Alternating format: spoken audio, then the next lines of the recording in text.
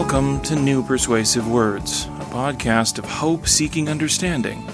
You're invited to listen in to an ongoing conversation about theology, culture, and politics between your co-hosts, Scott Jones and Bill Bohr.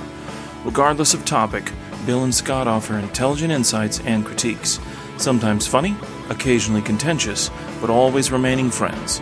Now, here are Scott and Bill. Welcome back to the show. This is episode 255, and I am Scott Jones. And I am Bill Bohr. Welcome back to the show, everybody. It's good to be back. We were here, a week ago? We were here a week ago. Yeah, okay. So this is, we're, back in the saddle again. Can I plug my sermon podcast? Yes. I think I just did. Did it get into iTunes? It is in iTunes now. So, and I've gone back and kind of cleaned up some of the initial episodes I dropped. But yes, there is... finally, again, after I don't think I've put up new sermons for like 5 years or so. So I have a podcast, sermons I preach every Sunday morning at Crossroads Reformed Church in Feasterville Community Reformed Church. It's at Resident Exile Sermons. Nice. Yes, thank you. I'm going to have one up any day now.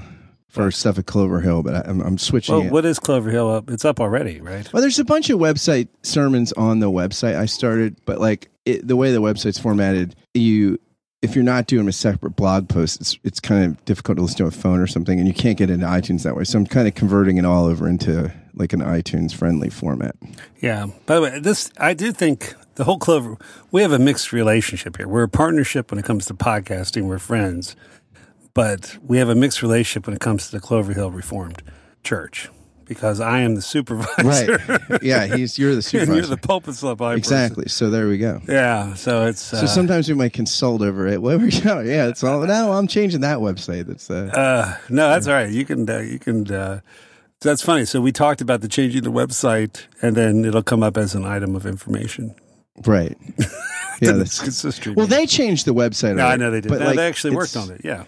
And it's interesting. Let me give a free plug for Squarespace because I have not really used Squarespace much, and I would generally be skeptical about it for podcasting, I would think. And I was pleasantly surprised by the way that the thing worked. Like it actually, their native podcasting feature on the back end of the website, if you're doing like a church website, you're doing a certain podcast, it's actually it looks to me at this point pretty functional.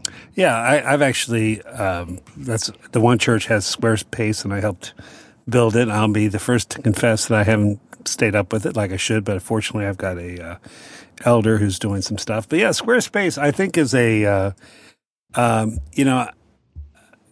think it's not a bad way to go in terms of... No, if you're going to do one stuff, I think for what it does, Wix is another one that does it. Wix and that's where Resident Exiles Wix. Yeah. It's a nice. So there we go. Yeah. Not that you would turn to us first for these questions, but what we know, we'll tell you. Yeah, we'll tell you. Too is, I think there was a hearing this week at Congress. Did you hear there's somebody? It's great. Okay, so Cohen is a liar. You can't trust anything until he says there was no collusion.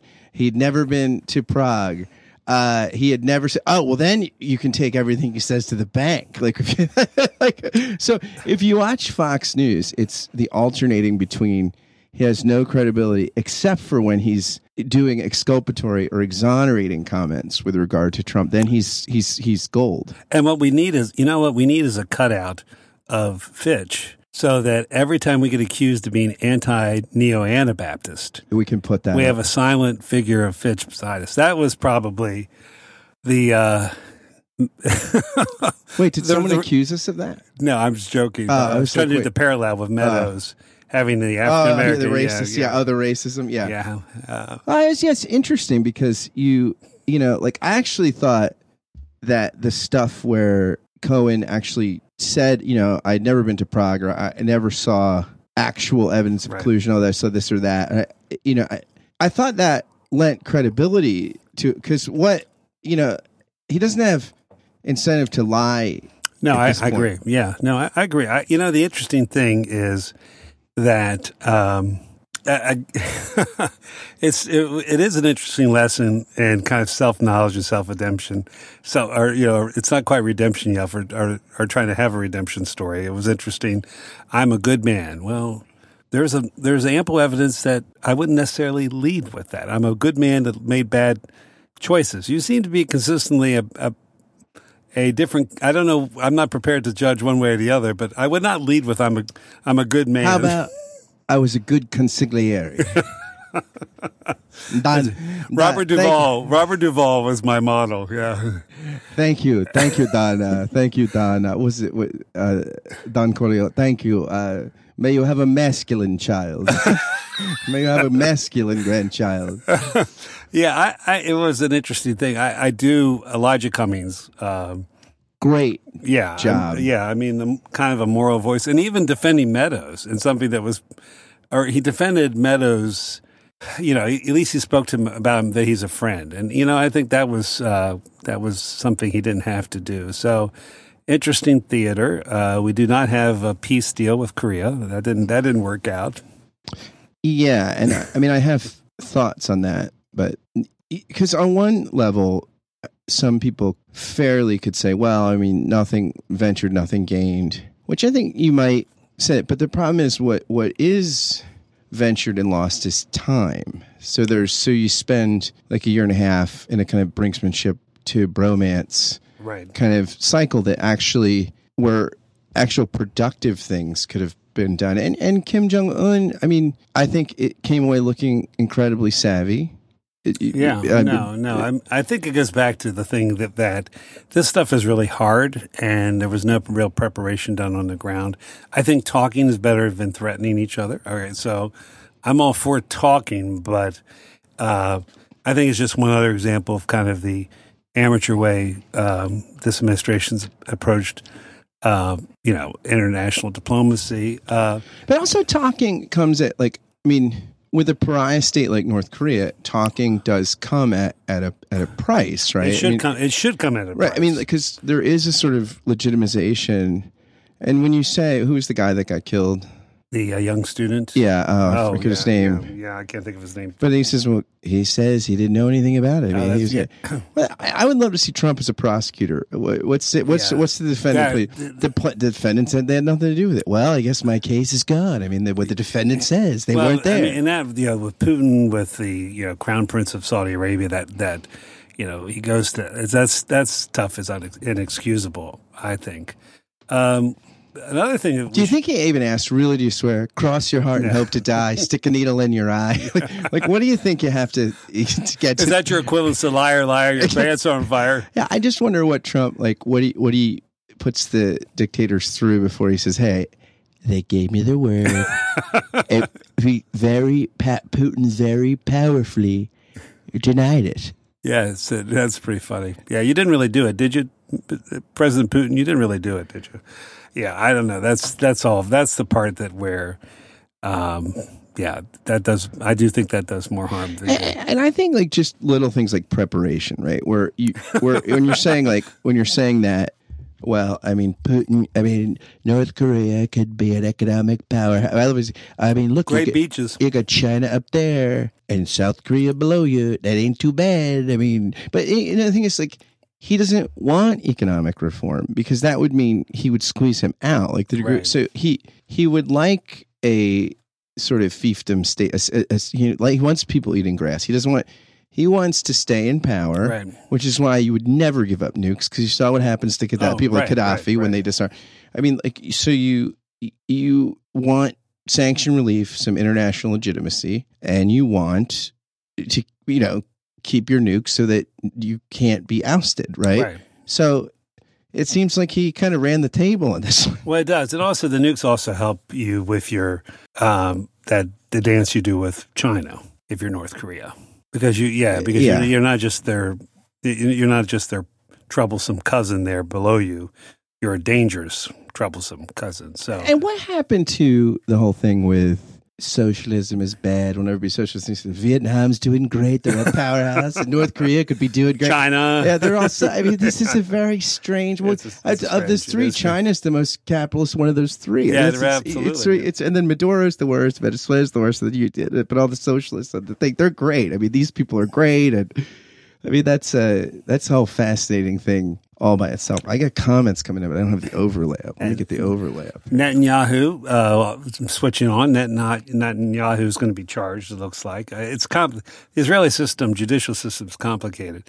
But what's been in the works for a while looks like is actually going to happen. So that Netanyahu is accused of kind of pay for play, a number of other things. So let's see. What do we have from Jeff Carter? This comes from Facebook. If you're listening for the first or second time, whatever, we also live stream this. So sometimes people put in comments from the Facebook live feed, and this says, the Cohen hearing was such predictable political theater, although a few people asked some solid questions and got revealing answers true. It also seems like Un has Trump right where he wants him. Yeah. I mean, I think that's the thing. I think Kim Jong-un proved himself a pretty good student of Trump, and I think he figured Trump's going to, and I think where he maybe overestimated or took a chance, he thought, look, Trump's going to want to sign something. I can get something if I shut down one thing. I mean, and ultimately there were probably enough people there with Trump that, have their heads screwed on that said, no, we can't do that. Right.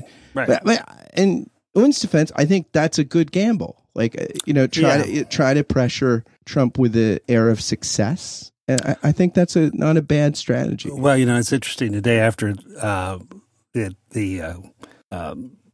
discussions ended, I was teaching my preaching class, and my students are Korean. And I just asked, well, how did you feel about this? And they said they're disappointed because the South Korean, if anyone would ever get a peace prize, if anything ever happened, the president of South Korea should be one who's in the middle of this. And they said they just want things to be more normal, and they don't want that, they want the war to officially be declared over, that there can be some way that there can be normalcy.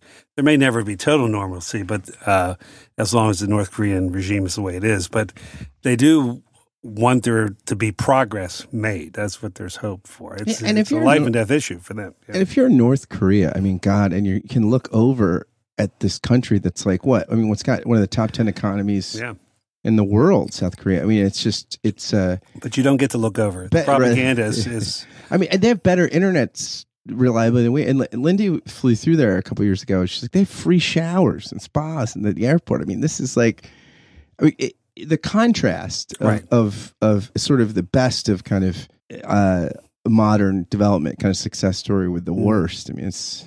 Yeah.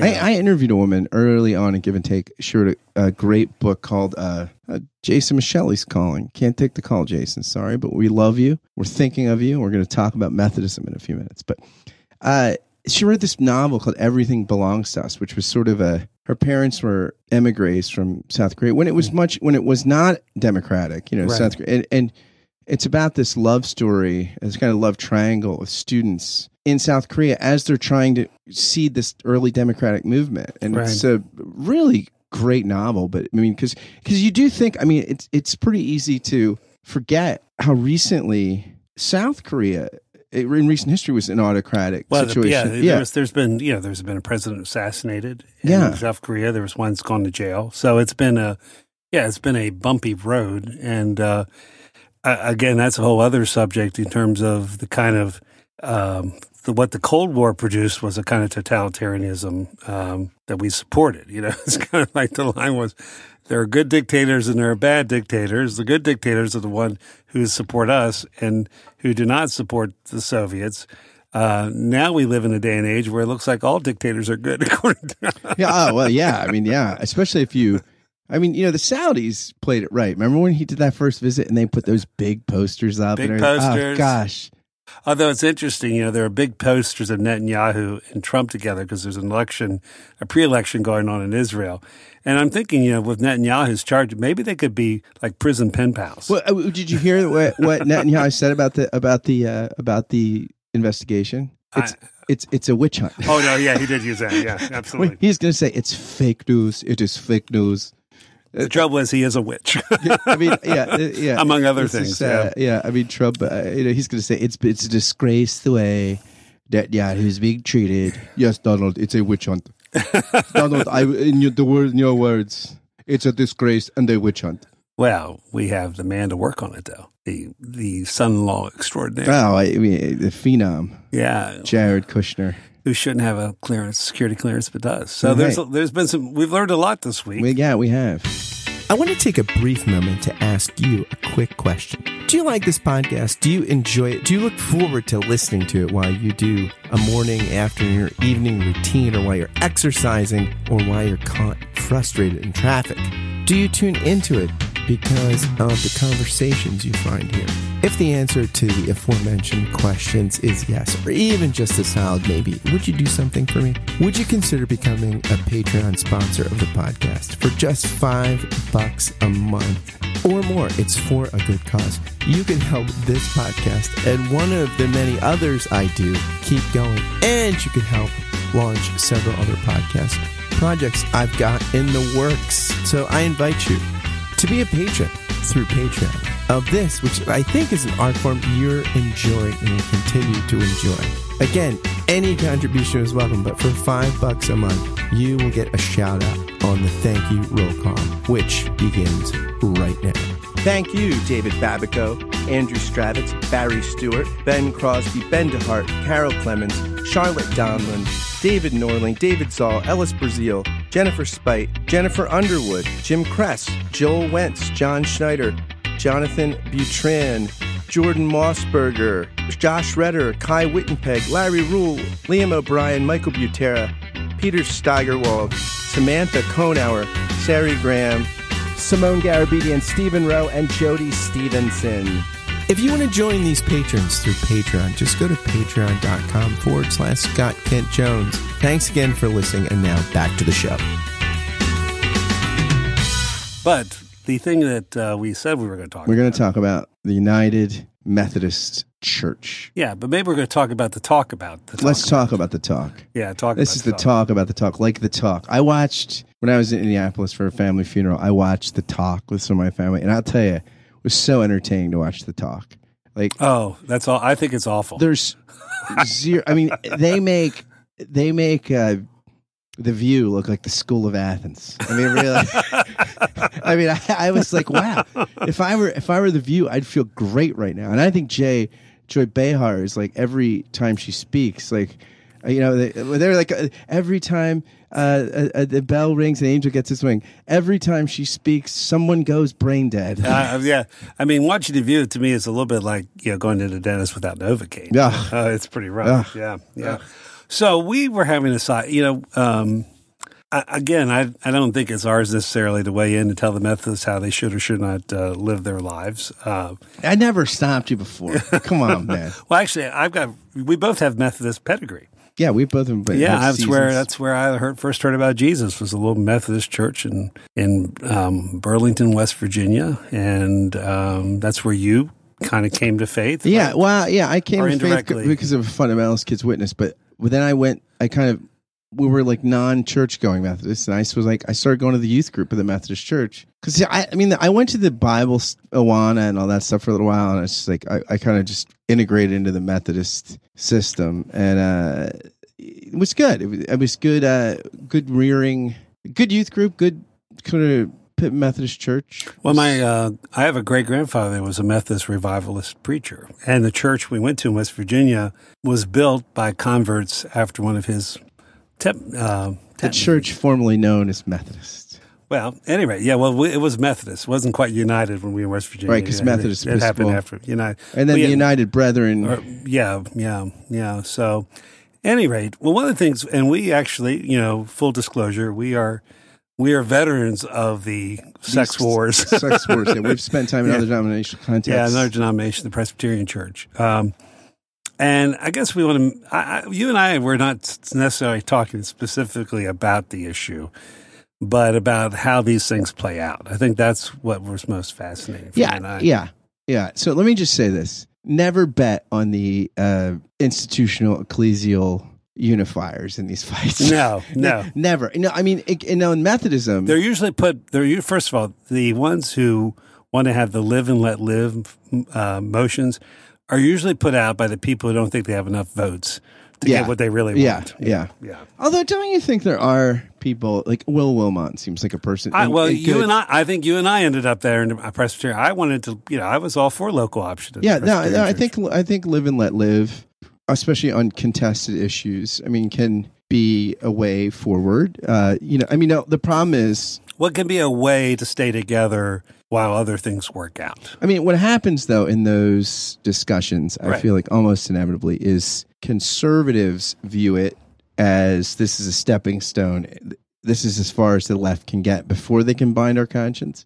And then some on the further left are saying, justice delayed is justice denied. This is a kind of so. I mean, these kinds of options often don't quell the passions of those who are defenders of what they see as a traditional truth, or the passions of those who feel like this is a justice issue and at the heart of inclusion. I mean, well, and actually, both of those positions you articulated are true, because if you really believe it's an injustice and that the gospel or the kingdom requires full inclusion, and that's if you believe in the kingdom, because not all. I mean, some of it's just a pure justice issue; it doesn't have anything to do with theology. But if you are a person theologically who believes that full inclusion is where the kingdom is moving is the intent of the gospel, then to compromise is actually to compromise. It's like saying, okay, compromise is the language of the devil. Well, it's like Day of Pentecost. It's like saying, okay, on Pentecost,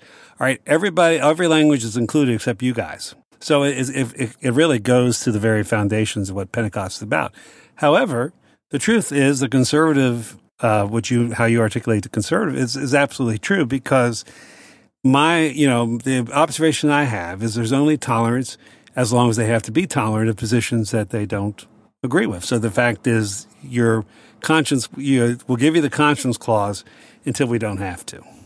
Yeah, and I think that, exactly. So, and I think somebody posted in response to something Tier Hardy posted on Facebook. A guy posted, look, as long as we keep using us versus them language, this is not going to, if you view the people on the other side as bigots and you view the people on the other side as heretics and undermining, the truth, that there's nowhere to go from there. Again, and I'm not saying so one of the things I think that where I've seen the conservatives kind of mischaracterized is they're saying, what about this we're all incompatible with Christian teaching, right?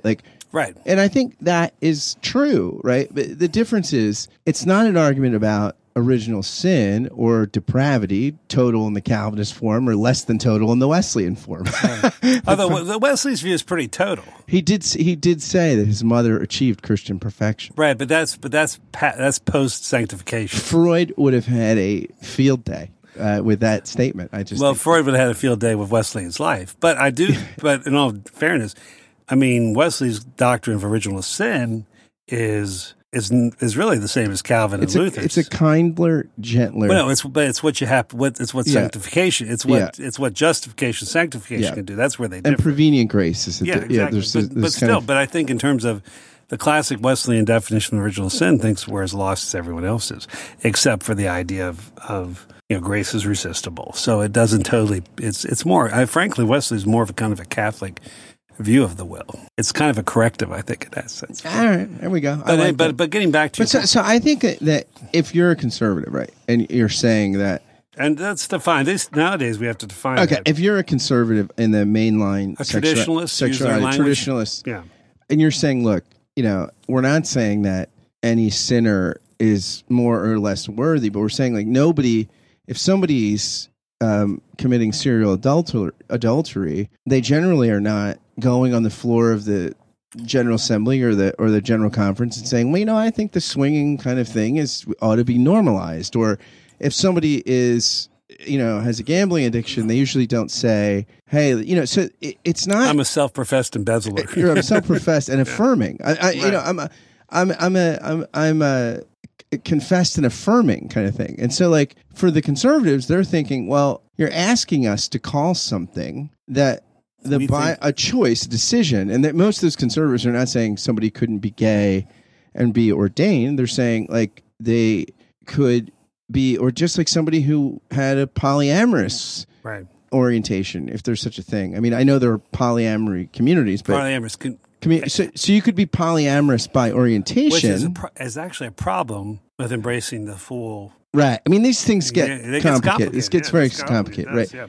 So, but you know, I'm saying, like, again, I'm not saying that you know you couldn't say, well, that's just the wrong position. That's fine, but I don't think all the people that think that are bigoted. I mean, a lot of people I know that are in these sexuality wars and are traditionalists have gay friends. They're not creeped out, you know, by gays. It's not a kind of, you know, like it's not a thing where they really think, and many people I know would really, that are in this traditionalist camp, would really rather have the other view, but they just can't get around the Bible. Or the Bible, or 2,000 plus years, or 3,000 years. The Bible through, you know, thousands of years of interpretive one history. of the ways, it's funny, one of the ways I describe it, when I used to vote with the traditionalist, I always had a strong suspicion, back in our denominational days, I had a strong suspicion that I might be wrong. Okay, now that my convictions have changed about this issue, I still have a strong suspicion that I might be wrong, only in the sense that how we approach sexuality is so influenced by the current social constructs. I mean, again, you can do the nuts and bolts, you can do the biology, all that, but when it comes down to it, yes, the ancient world's view that, you know, sex was basically an idea of penetration of power and things like that. That was a social construct. I'm not so sure how we talk about it now. No, I'm not so sure. I am sure how we talk about it now is a social construct as well. No, that doesn't mean I think we are more informed biologically. The complexity of how one gets eroticized, we have a greater appreciation for that, which should influence our theology. I never want to hear you say eroticized on this podcast ever again. Well, how would you say it? I don't know. That's a social psychology. Well, I just don't know that I'm comfortable with you saying it, like especially with a scarf around your neck. I don't know. If you ask me to get on the couch and talk about my mother, I'm going to be freaked out. Which we have done. But I never was wearing a scarf. No, never. And I never once said eroticized. That's a good technical term. It's a great. I'm not saying it's not a great technical term. But the point being is that part of our problem is we're always suspicious of certainty unless we have it. Yeah.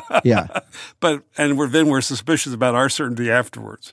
And before we go to the certainty, I just want to do a counterpoint on the folks that are, you know, impassioned, upset, frustrated, angry because of the way things went down. Right. In what city did this go down in?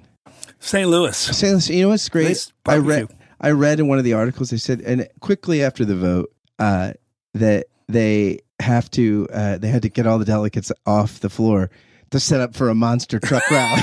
That was my favorite thing. I would have stayed for the monster truck rally. So I want to say, like, the people that are somebody on Facebook, Jeffrey Carter from California, formerly of Frito-Lay, and now who has the best theological study he has an I've amazing seen study in social media. I dare anybody to show me a picture of something better. So I think that, you know, the folks who were pushing for a change on the ordination and marriage standards are saying, look, we've moved on women, we've moved on slavery, we've moved on so many things. Which took us too long to move on slavery. Yeah, right, exactly. And so these are things which, you know, are, and oftentimes, you know, if we're not explicitly bigoted, maybe we're implicitly bigoted on these things. I think we always are bigoted. Right. So I think that, you know, I mean, the reason why some of these debates seem intractable is because I think, you know, we look at our interlocutors and we're rightly emotionally incensed or whatever, you know, in your debate like this. And then you're right. You're sure that you're on the side of the angel, saying, you know what, because this is a debate about ultimate truth, morality, justice, civil rights, all these things. You often feel like, you got to have certainty to have the emotional fortitude to get into it. But I think you're right. Like if I remember in seminary, I was reading so much Harawas, and I was really convicted about pacifism for years. And I just realized at one moment, like, I couldn't see someone as a fellow Christian if they weren't a pacifist. I mean, maybe I wouldn't have said that explicitly, but it's just the lenses. And then that's where that kind of thing, that construct, like, fell apart for me, because it just, and not that minority views can't be true, right? But like, there's just like, I was just excommunicating, probably implicitly or subconsciously, such a massive part of the entire family tree that I thought that this is, and so I mean, what you said about the holding things loosely, I mean, it's, and again, now if you do that, if you ever say that on the floor of one of these debates, well, you're just, both sides will shoot at you, and that's why the moderates never win in many ways, but and no swag. There's never like, there's no moderation bumper sticker. Right. Although I do remember one of my good friends, Adam Kessler, and I, in dealing with the Israeli-Palestinian issue, we always try to say we're arguing for the radical fringe middle, which in that issue is very similar. Yeah, I remember standing, you and I, I don't know, was it the last podcast we talked about? Where I am on my passions right now? If somebody invited me to speak on the floor, on the plenary floor of a mainline denomination, what I talk about? What? Nuclear power. That's right. Well, okay, maybe I talk about something else, tribalism. But I think I would put in a strong plug for nuclear power. Yeah, you'd have to be, but they would go for that. I mean, to really be passionate, you have to go. Save the planet. Go to CPAC or whatever. Who's meeting right now and talk about you're all racist. That would because they are, and we are too. But they just. I would love to go to CPAC with you. Oh my gosh! We would be driving, and I put Bruce Coburn in with that scarf. We'd be playing "If I Had a Rocket Launcher." It would be awesome until we got arrested. All right, Well, I got arrested. You paid me out. I would bail you out. But I think, I remember standing just like R. Kelly got bailed out by one of his fans. Now, the podcast. The podcast. We have a fan bail you out, like R. Kelly. Ooh. All right. R. Kelly's friend. Ooh. Every time you mention it, I'm going to go, ooh. Lindy found this video where he's doing a concert. Who's he? R. Kelly. Ooh. Yeah. And he's in Ethiopia, and he's singing over and over, "Did you get your shots? Do you have your passport? Do you want to come back with Rob to America?" And he's singing that, and it was a chorus. He sang it for like 4 minutes. It was, I feel like if I was the prosecutor, I would just show that video and say, "I rest my case." Oh my. I remember standing. I do like, Ignition Remix though, and I'm not taking it off my iTunes thing. It's terrible. I mean, I don't love that I like it, but yeah. Well, I'm not judging about your music because I'm not. I mean, you would judge me more for Billy Joel than I that. will judge you. I'm keeping Ryan Adams on mine so far. Yeah. I'm troubled by it, but still like his music. No, but I remember standing in line with a friend of mine, and we were on different positions on this issue. And I remember in the Presbyterian Church, there was this passion debate, and he and I, we felt an obligation to speak for our positions, but we felt like we had an obligation to, but we weren't feeling too passionate. And we were standing in line and doing a running commentary on the different people because they'd alternate. So there was a person speaking on behalf of Gay Ordination. They started crying, and I go, "Oh, that's 5 points for you." Cry. And then the next person up had a Scottish accent.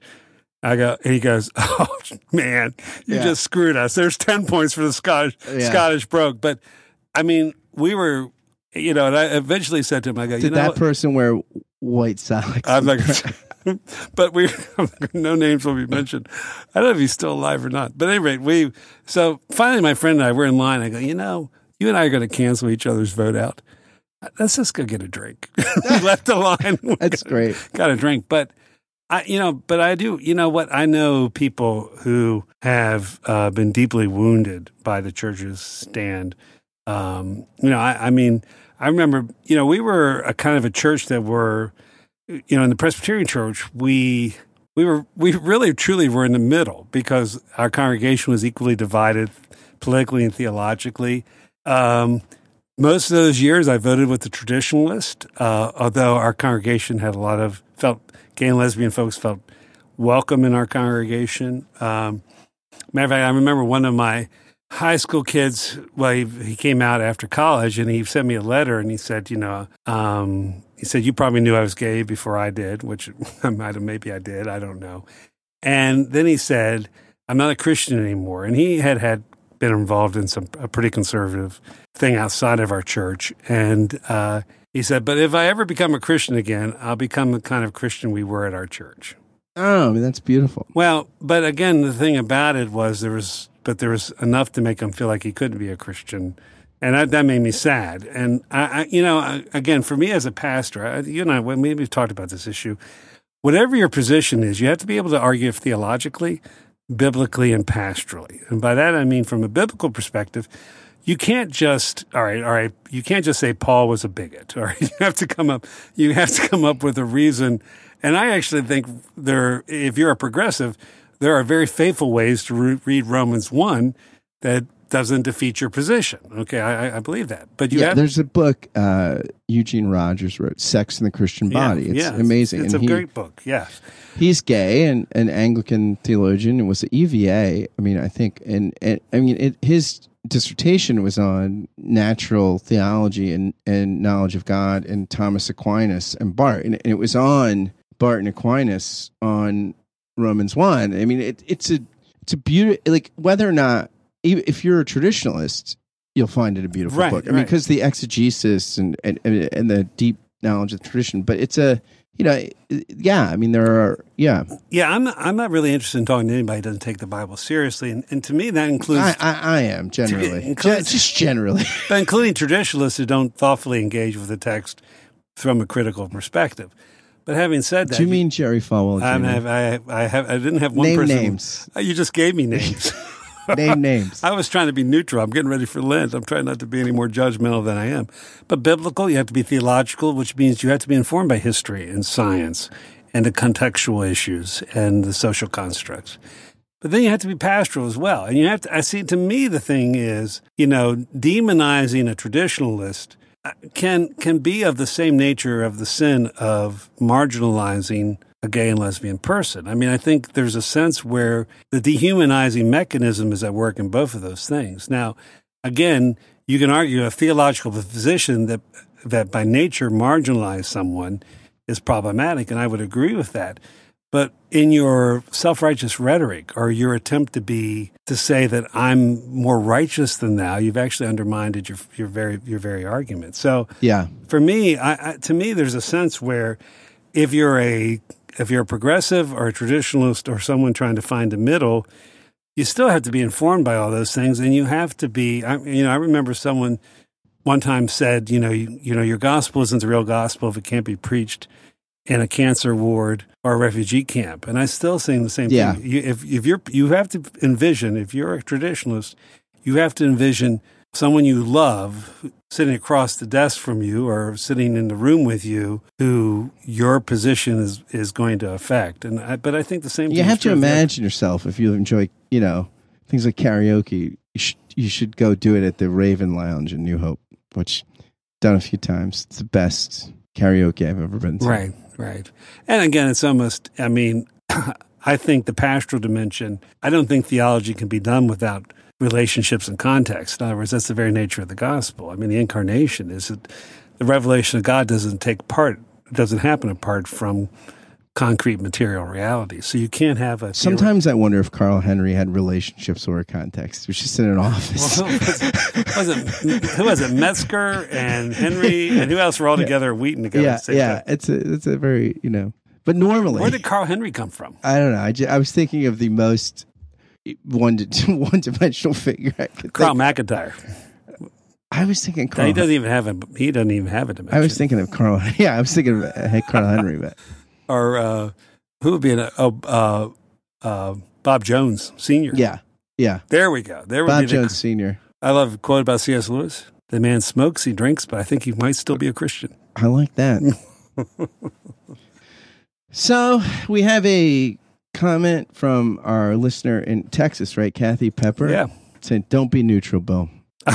wasn't being. Well, your sweater is very neutral. That's right.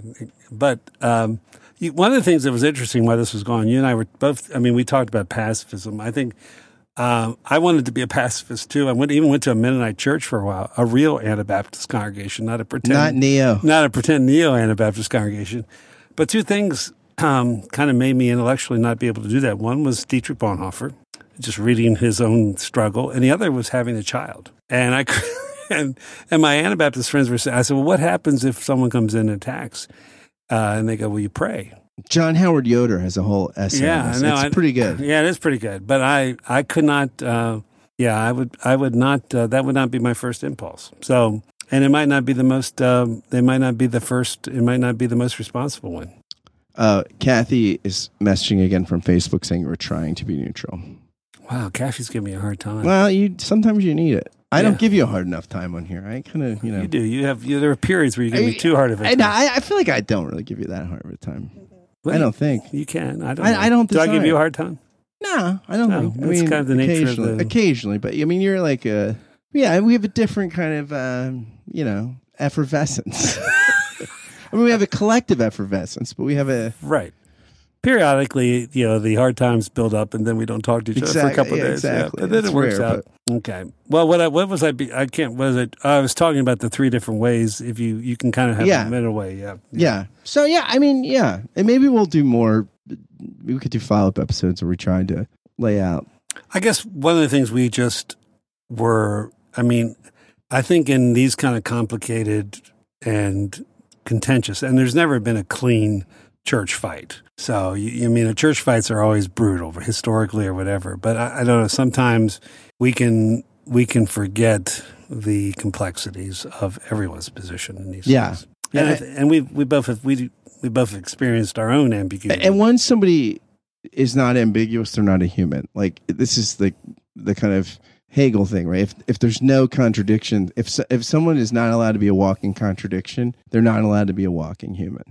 Yeah, I think the other thing too is I think really the coherent Christian thing to do with all the fact of the ambiguity of life and our inability to really know God and any kind of it's by faith. It's not it's not by certainty. That a live and let live, or at least room for everybody to have their own convictions, would be the right way to go. But history, like you said earlier, shows that only is as soon as someone gets enough power to have their way, to impose their way. Historically, that's what happens in the church. Yep.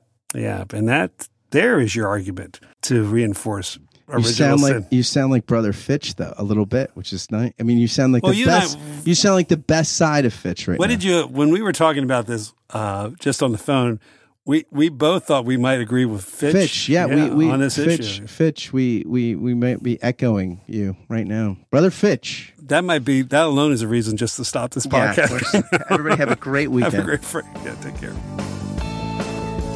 Hey listeners, thanks for joining us for today's episode of New Persuasive Words. Hope you enjoyed Scott and Bill's conversation and will join us back here next time. Until then, thanks for listening and God bless.